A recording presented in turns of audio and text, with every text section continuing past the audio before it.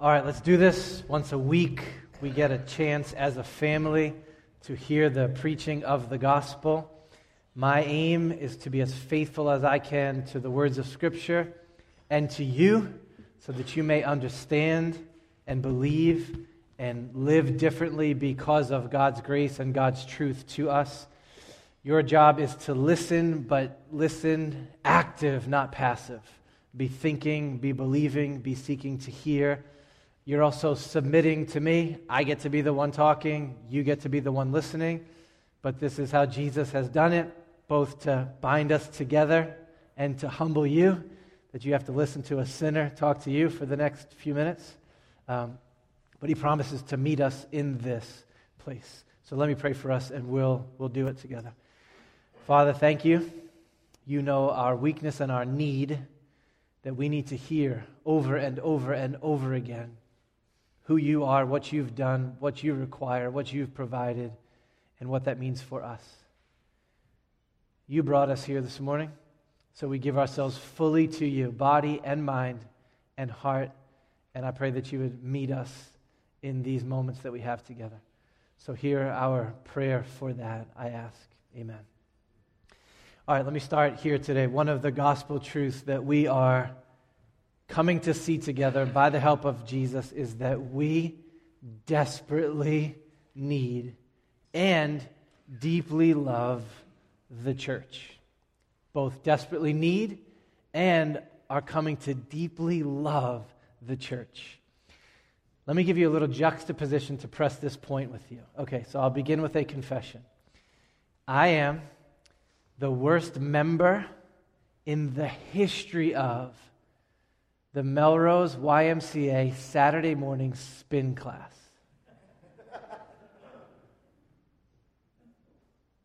There's this little church that meets every Saturday morning at 8:30 at the Melrose Y. It's not called a church, though it's called the spin class, but I'm telling you it's a church. There's a pastor. Her name is Lisa. She has lots of energy. She greets everyone when they come in and they find their seat. Everybody sits in the same row every single time that they come, the same corner. There's a liturgy that we move through. There's music. We don't have them. Some churches do. There's lasers in this little church that shoot around at different points of the service. She yells at everyone for about 30, 40 minutes, and they take it. Everybody does their thing, and then after about an hour or so, everybody leaves and goes home. My membership in this class is one of pure utilitarianism. I am there completely out of self-interest. I go when I feel like it. I don't go when I don't feel like it. Sometimes I get there late. Sometimes I leave when we're only halfway done. I just take off. Lisa probably doesn't like me very much because I don't listen to much that she's saying. I don't know if you've been in this experience, but they're giving you directions. We're on a hill now. 3rd position. Everybody stand up. Then there's this one guy on this bike going, nope. Everybody's up, but this lanky, red-faced guy, he's still seated. Sometimes I wear a hoodie to the class, and I keep it on like this, so I don't have to see anybody and nobody's got to see me. One time I smuggled headphones in under the hoodie. I was listening to a John Piper sermon during spin class, and I'm hitting like $190 of RPMs. She doesn't know what's going on up there. I almost never talk to anybody around me except Grace. That's why I go, so I can get some more time with her on Saturday morning. Why am I this way? In my heart, I know I don't need this spin class for my eternal soul. And there's a lot of stuff I love to do. I'm beginning to enjoy it, but I'm not there yet, like loving being on that bike. Whatever the opposite is of all in, this is my disposition toward the spin class. Another confession. This one's much worse. That is exactly how I was with church for the first year or so of our marriage.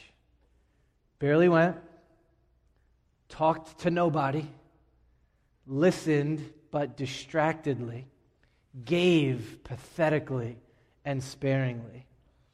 I didn't love the place, and I was not seeing my need for the church. But then, in His grace, as He does by His Spirit, Jesus began to show me that there are some institutions in our life that we can be barely in on or halfway in on. But Jesus' church, His blood-bought bride, His family, the buttress and pillar of the truth, this is not one of them we desperately need and should deeply love the church. This is how old school Saint Cyprian said it. It's a simple, powerful phrase. He said, "You cannot have God as your father if you will not also have the church as your mother." John Calvin, much wordier, took this sentence, as he tends to do, and made it like 6 paragraphs. But I want you to hear this with me. It's totally worth it. He says it like this: by faith in the gospel, Christ becomes ours, and we are made partakers of salvation and eternal blessedness. That's like a 1500s phrase that just warms my soul. Eternal blessedness. But as our ignorance and sloth and vanity stand in need of help, God, in accommodation to our weakness, has added such help and secured the preaching of the gospel by depositing this treasure within the church. He has appointed pastors and teachers by whose lips He might edify the people.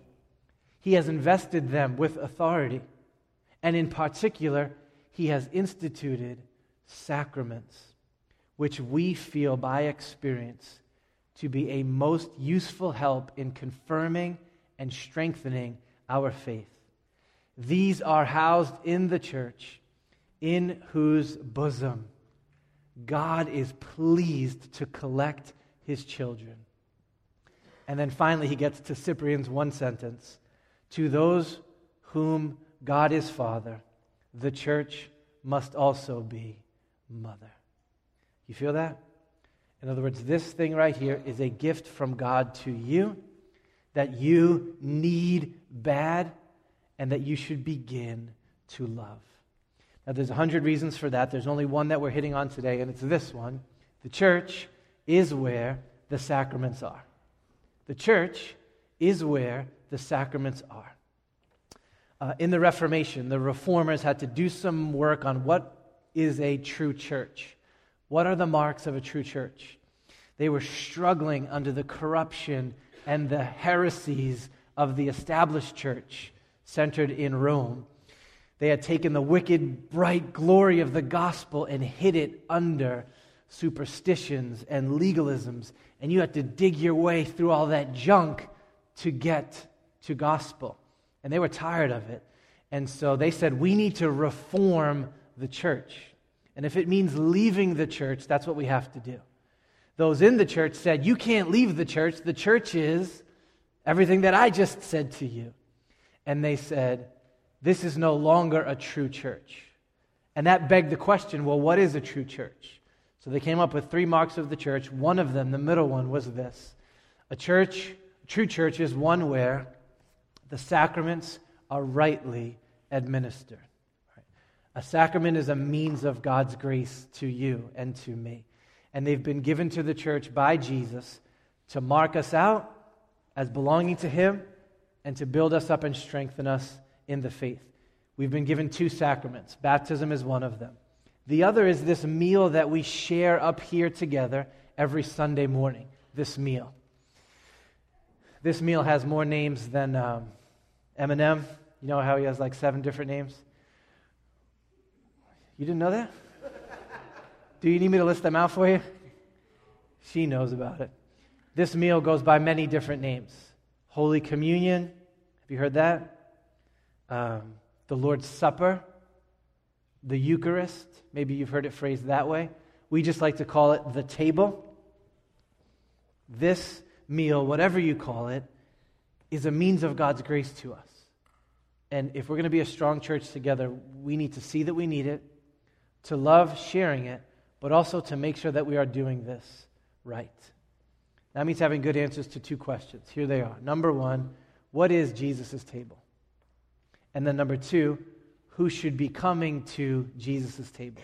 If we're going to be a strong church and do this right, we need to be on the same page with these questions. All right, so let's hit the text together. We'll find a few answers. The words that Katie read are from a letter written to a church like ours in a city, not Boston, a city called Corinth. And this church was administering the sacrament all wrong. All wrong. They had people simultaneously living in big-time sin and coming to the table. Living in big-time sin and coming to the table. And I mean big-time sin. There was flagrant sexual sin in the life of the church. Specifically, a man was living and sleeping with his father's wife, and then on the Lord's Day, coming down to the table. Christians were suing each other, taking each other to court, and then coming to the table. Some people were actually getting blasted on Jack in the potluck before the service, and then coming to the service wasted, and then coming down to the table. There were cliques forming, the rich here, the poor there. We sit here, you sit there. But then everyone was coming to the table. In these words, the Spirit is stopping them in their tracks and saying, hold on, that is not how the table works. All right, let's go through the words together, and then I'll pull out a couple of big ideas for you.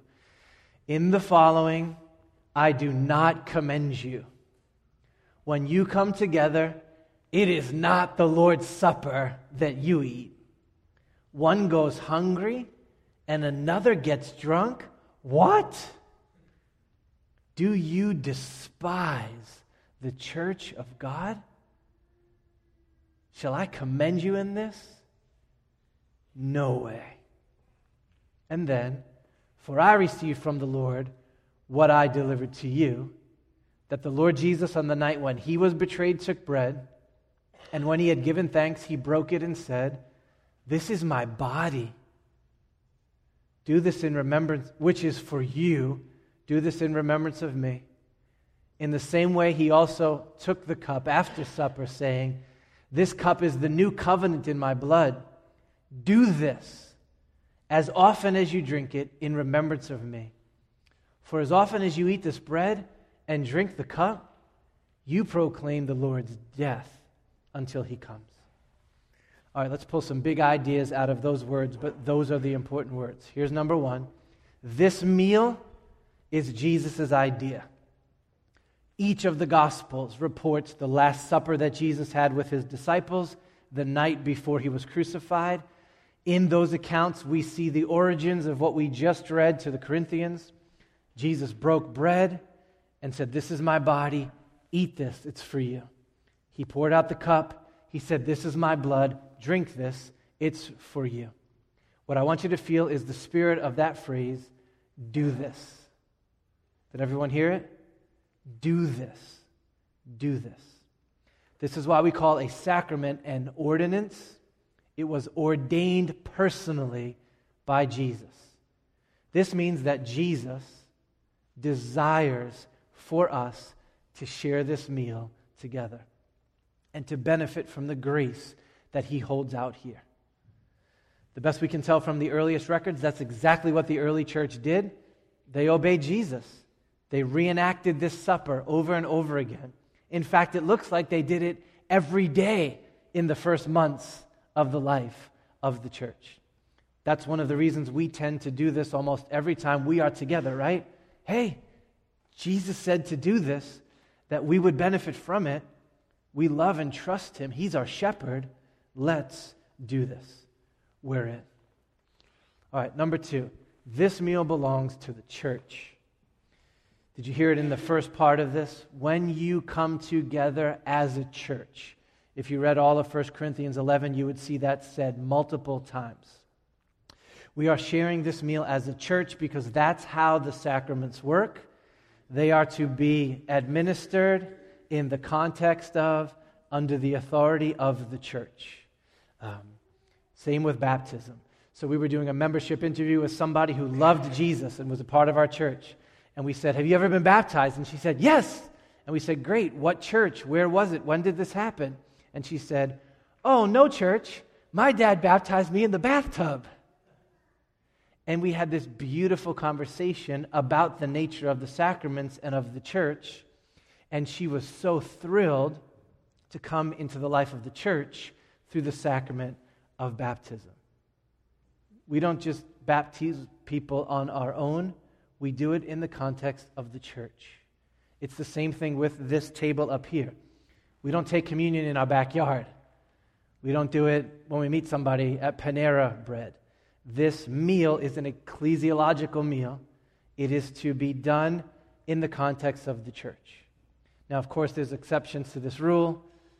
Communion in a nursing home with saints who can't get to be with us, someone who's long-term in a hospital. Rules always have godly exceptions to them. But as a general rule, this is an act of public worship. This is for the gathered family of those who believe Jesus. If you are a part of 7 Mile Road, we eat tons of meals together, right? So it's Keller's first birthday, and I don't know how they fit all these people in their first floor apartment, but there was several hundred people celebrating his birthday. And I ate this thing called a breakfast burrito. Have you heard of this? Oh man, it was vicious. I loved it. It was great. We didn't have communion at 11 a.m. on Saturday. That meal is for this setting and this context. When you come together as a church. All right, next thing. This meal is simple. Did everyone see that in the text? Jesus said, eat this bread, drink this cup. That's it. When I was in middle school, we lived in Boston, and it was New Year's Eve, and we're like, we're going out on the town. My mother had been given a $75 gift certificate, which sounded like a lot of money to us, to the Omni Parker House Hotel in Boston. Did you hear the little ooh? So this place puts the fancy in fancy pants. We did not know this at the time, so we thought, $75, man, we're going to eat like kings. So we go over, take the Orange Line in from Everett, and walk into the Omni Parker House, and we're dressed okay, you know what I mean, like middle-class family, but we had some suits. We walk into this place, and right away we go, oh no. It wasn't even chairs, it was like this circular cushiony bench that they sat us on. There was like 17 utensils just at my place setting, just for me. And they handed us a menu, but there was 2 problems with it. No prices anywhere at all, no dollar signs, and not even any options. They told you, here's what you will be eating for New Year's Eve dinner. And like duck and some other weird stuff was on there. So just when they were bringing the water out to us, we kind of looked at each other and said, I don't think $75 is going to be enough. So we left. And my little brother was the loud one in the family at the time, and he says to the maitre d', he says, hey, we might look like money. We have money, but we don't. And we just went to like some Italian place in the North End and had a great New Year's Eve thing. Do you feel the fancy pantsness of that meal? 7 courses, all these bells and whistles. This is not the meal that Jesus has given to us.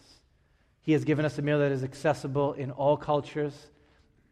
Everybody's got bread, unless you're doing TB12. But other than that, everybody's got bread. Every culture has wine or grape drink of some sort. This was his way of saying, my gospel is for the nations, and it is not a fancy pants gospel. This is not complicated. Bread and cup, that is my meal. But don't be deceived by the simplicity of this.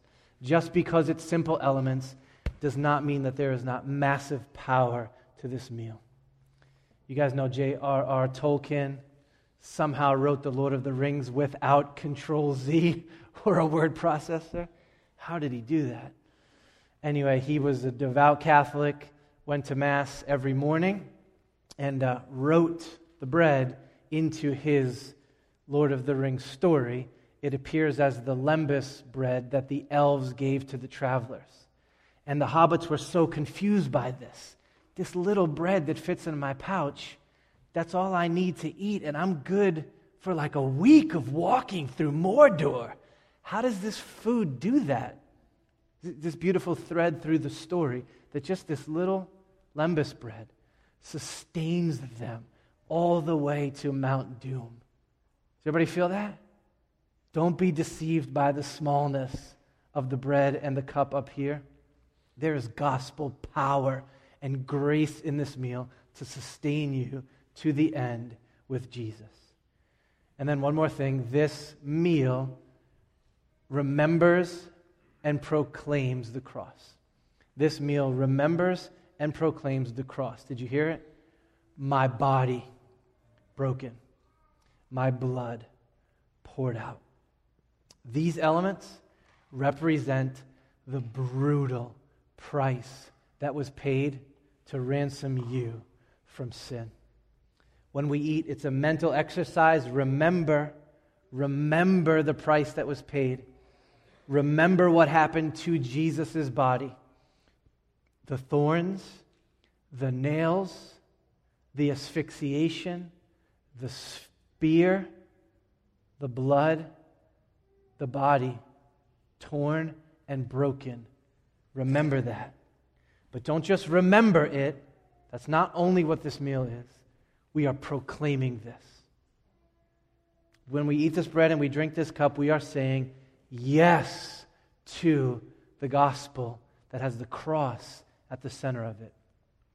You are saying yes to the truth that this had to go down if your sins were going to be forgiven. Do you feel that? That means that this meal is serious. It is not to be taken lightly, breezy, cavalier. This is not Saturday morning spin class. Come and go as you please. We should get this intuitively, right? So Grace and I were doing 40th birthday down at Miami Beach. Just had this wonderful time together. One of the things that we did while we were there is swung by the Holocaust memorial that they have built there. There's a big Jewish community in that city. It's this heart-stopping, breathtaking thing that they have done with some artists, remembering the murder of millions of men and women who bore the image of God in the Holocaust. So we went to see this, and yes, we were in flip-flops, and I was in shorts, and Grace was in a sundress, but there was nothing cavalier about our time there. And I remember seeing some trash on the ground and getting angry. Who throws a coffee cup on the ground near this work of gruesome art, remembering the horrors of the Holocaust? It's not right to be cavalier around something representing something so sacred and precious. Do you feel that? It's the same way like this woman down in Florida who tweeted her way through her abortion. I don't know if you saw that, but she wanted to show that it was no big deal, and so she took a selfie in the lobby, and she took a picture with the doctor, and she took a picture of the device that would gouge the baby out of her, and she was all fine and good. And I remember grieving the flippancy, the cavalierness of the murder of a little baby bearing the image of God. You don't tweet that. You feel the seriousness of these things? You give me your own example. Now, I want you to take that and ramp it up infinitely, and you're getting the depth of what this meal represents and what we are proclaiming here. The Son of God, holy, sinless, innocent, murdered by sinners for sin, slaughtered like a lamb. This meal is not to be taken lightly. And yet that is exactly what the church in Corinth was doing, strolling in like flip-flops and sandals, cavalier, living in sin, but coming down and proclaiming the atonement of sin. And so, of course, it's no surprise what comes next in the text. Two similar warnings. This is a sandwich. Let's feel the two warnings first. Here they were. Whoever therefore eats the bread or drinks the cup of the Lord in an unworthy manner will be guilty concerning the body and the blood of the Lord. And then again, for anyone who eats and drinks without discerning what's happening here, the body eats and drinks judgment on himself. Okay, I often try to tell you that if you're reading your Bible and you're not surprised and caught off guard and blown away, you're not reading it right. That's the norm. Today, it's the opposite. These are the least surprising verses in the Bible. That you would hear what this meal is, and then that you would get these two warnings. You're supposed to read these and go, of course. Of course. These words of the Spirit were meant to stop the Corinthians in their tracks, that they would pause and realize the way that you are coming to this meal is not okay. Christ died to forgive sin. You can't waltz down here living in sin. To not discern would be wrong and it would be dangerous. Of course. So feel those words of Scripture. Now, if the sermon ended there and that was all that the Spirit had to say to us about this truth, we might go, okay, then I think the best idea is for me to stop coming down to this meal. If it's so serious and dangerous and intense, maybe the remedy is just like, okay, so I'll pass.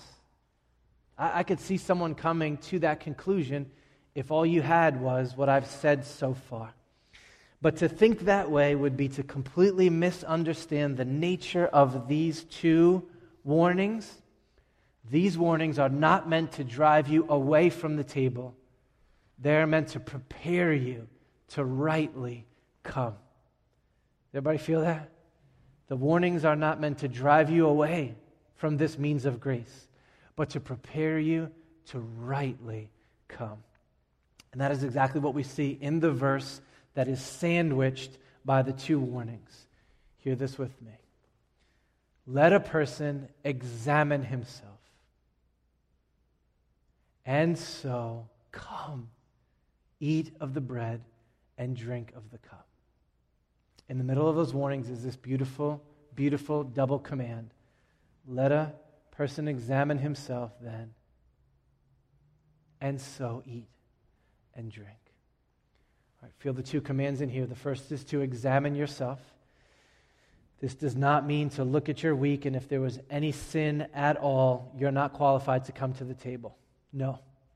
There's a reason we lead with call, confession, and gospel. We begin our worship service being forgiven all over again of our sin. It's covered by Jesus. You're not supposed to hesitate because you are a sinner to come down to this means of grace. You're exactly who needs it. You're supposed to take a 10,000-foot look at your life and ask the question, is there evidence that I am all in with Jesus? That there's no part of my life that I haven't surrendered to Him? That I am not ashamed of the gospel of the brutal death of Christ in my place for my sins? Am I all in with Jesus or not? That's the examining that we want you all to do before coming to the table. And then, what is the second command up here? What is it? Come.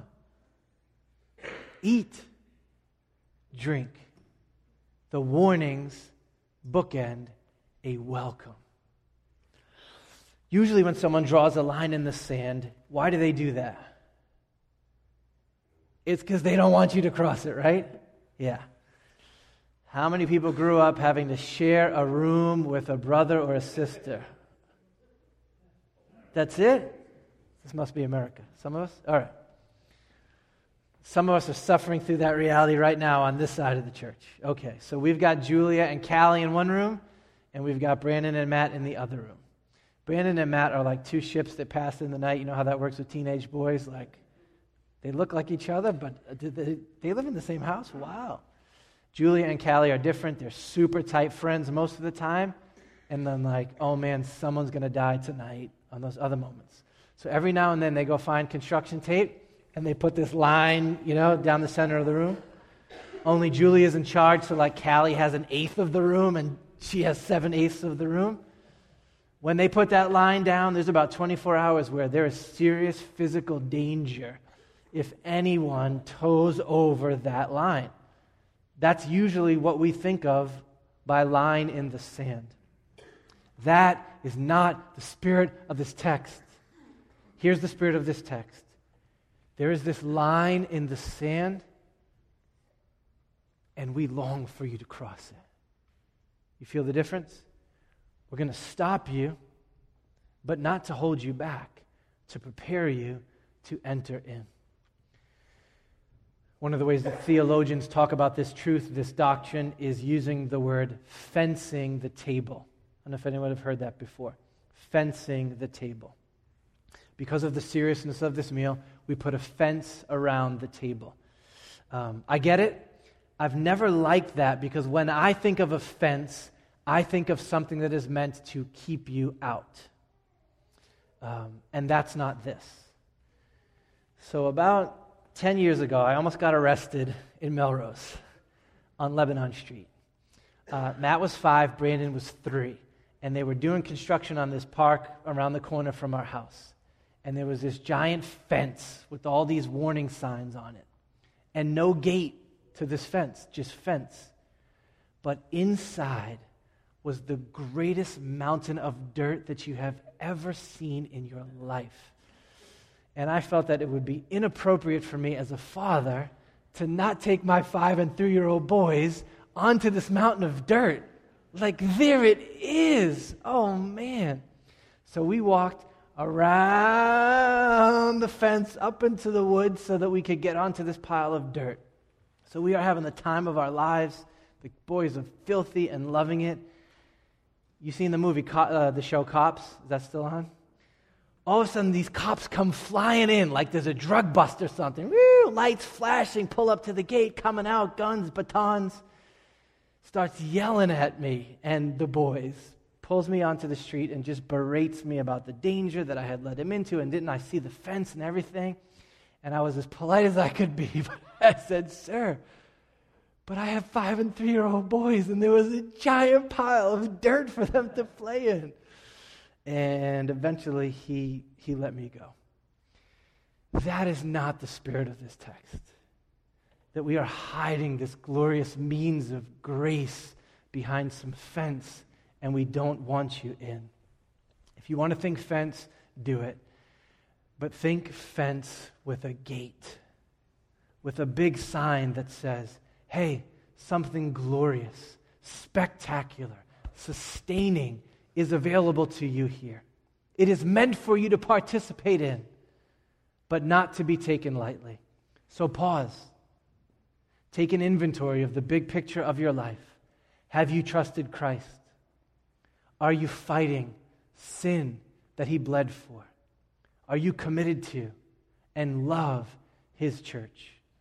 If the answer to those things are yes, then swing that door open and come. Come and welcome to Jesus Christ.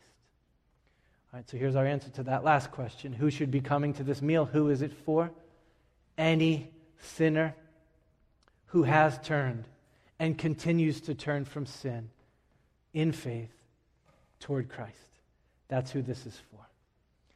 If that's not you yet, it's okay. Nobody in this space is ever going to judge anyone else for not coming down to the table when we share this meal. What we're trying to do is be clear that we love you so much, and so long for you to come to this meal, but want to shepherd you to come to it rightly. That's why we gate the table briefly each week, so that you would know you are invited, but if you are not there yet, there is no pressure for you to come and share this meal. If that is you, come and welcome to Christ. If you sinned 7 times this week, come and welcome to Christ. If you need to add some zeros to that number right there, 70, 700, come and welcome to the means of grace. If you are weak, come and welcome to strength. If you are depressed, come and welcome to joy. However fragile you are, what you need is what Christ provides. So come and welcome. And if you have never repented of your sin before and put your trust in Christ and turned away from your sin, do that now and come and welcome to Christ. We'll get you baptized on Easter Sunday morning, but come now and receive the grace that Jesus holds out for you at this table. Let's pray. Father, thanks for your tender love for us. Thanks for the helps that you have given to us. It's such good news. Thanks that you've given us not only gospel, but bread and cup, proclaiming gospel to sustain us. Thanks that as surely as we eat this bread and drink this cup, that's how surely we know our sins are gone. We are adopted into the family of God. Our future is super bright, and we're going to be sustained all the way down by the grace of Jesus. Thank you for your love for us. We receive it together today. Amen. All right, we're going to come eat. Keep those words in mind. The band will be teaching us how to also sing together. But come believing, come rejoicing, come feasting so that your soul may be strong for this journey. And we'll spend the rest of our time rejoicing in the grace of God to us. You can stand with us. We like to come down and get the elements, take them back to our seat, and then all eat together at the same time. One Savior, one Spirit, one table, one family, one meal together. All right, let's stand and do that.